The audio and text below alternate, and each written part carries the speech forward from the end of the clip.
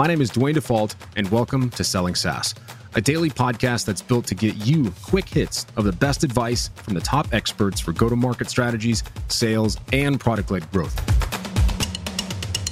The goal of this podcast is to help you learn more, get better, and execute in 10 minutes or less. Now let's get into today's episode.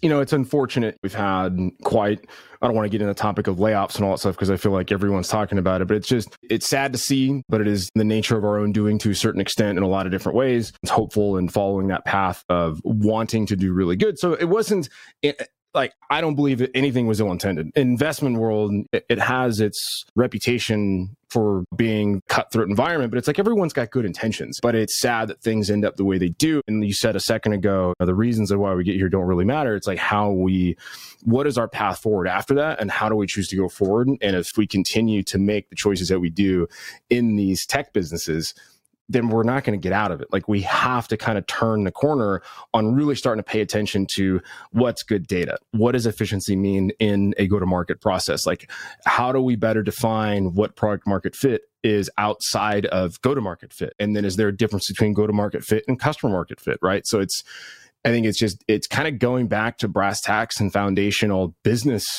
operations to really start fueling the mindsets of like how we go after things. One of the conversations I find myself having all the time is the differences between people's perspective on time horizons.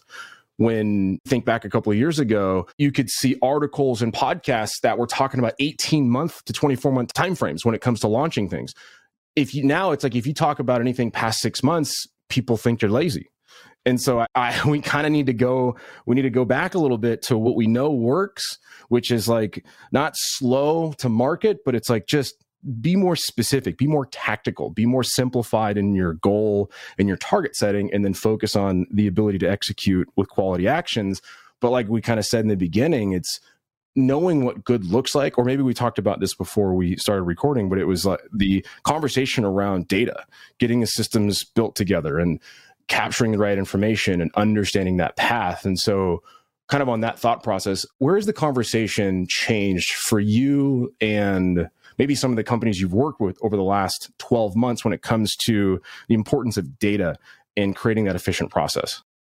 Yeah, so great question. There's a lot of anecdotal evidence. And by that, I mean, you ask mostly the investor community about how much of sales and marketing spend in these tech companies is actually productive, right? And it's not uncommon for people to say, I bet at least half of it's completely wasted, right? And I mean, there's some waste that's built in, and I'll tell you why. Optimizing your go-to-market motion or engine or whatever you want to call it, it's a series of iterations we all go through, right? Nobody comes out of the kind of corporate womb and the day your company is born, you have a perfectly honed go-to-market engine, right? So you are iterating, which is the same, which somewhat means you're experimenting. By definition, some experiments aren't going to work, right? So there's some waste that has to happen just because you're going to try some things that don't work. What we've seen is that the companies that tend to be the best, and best meaning the most efficient, probably the least amount of spend that's completely wasted, are the ones that are very intentional about this process of iterating. We actually talk about it. In fact, you may see it on my board here. We call it conscious iteration, right? And when we talk to our customers about conscious iteration, we're saying there's a couple key components.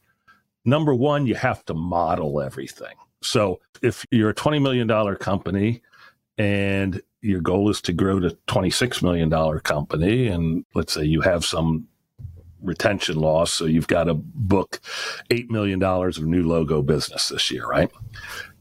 You need to build a detailed plan for that, right? Not just, well, that's 30% higher than last year, so we need 30% more salespeople. Because in this day and age, so much of the buying process happens long before salespeople are ever involved, right? And so you've got to be kind of conscious and intentional about codifying your assumptions behind how you will get there. And that could be, well, 20% of our pipeline's going to be generated from paid search.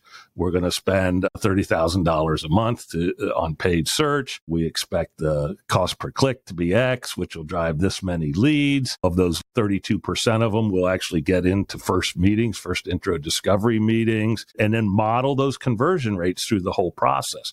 Then you set up your tech stack so that it can precisely measure against those models you've established, right? Because that's when you start, if you think about the scientific method, right? Basically starts with a hypothesis, which to me, our model or our plan is our hypothesis.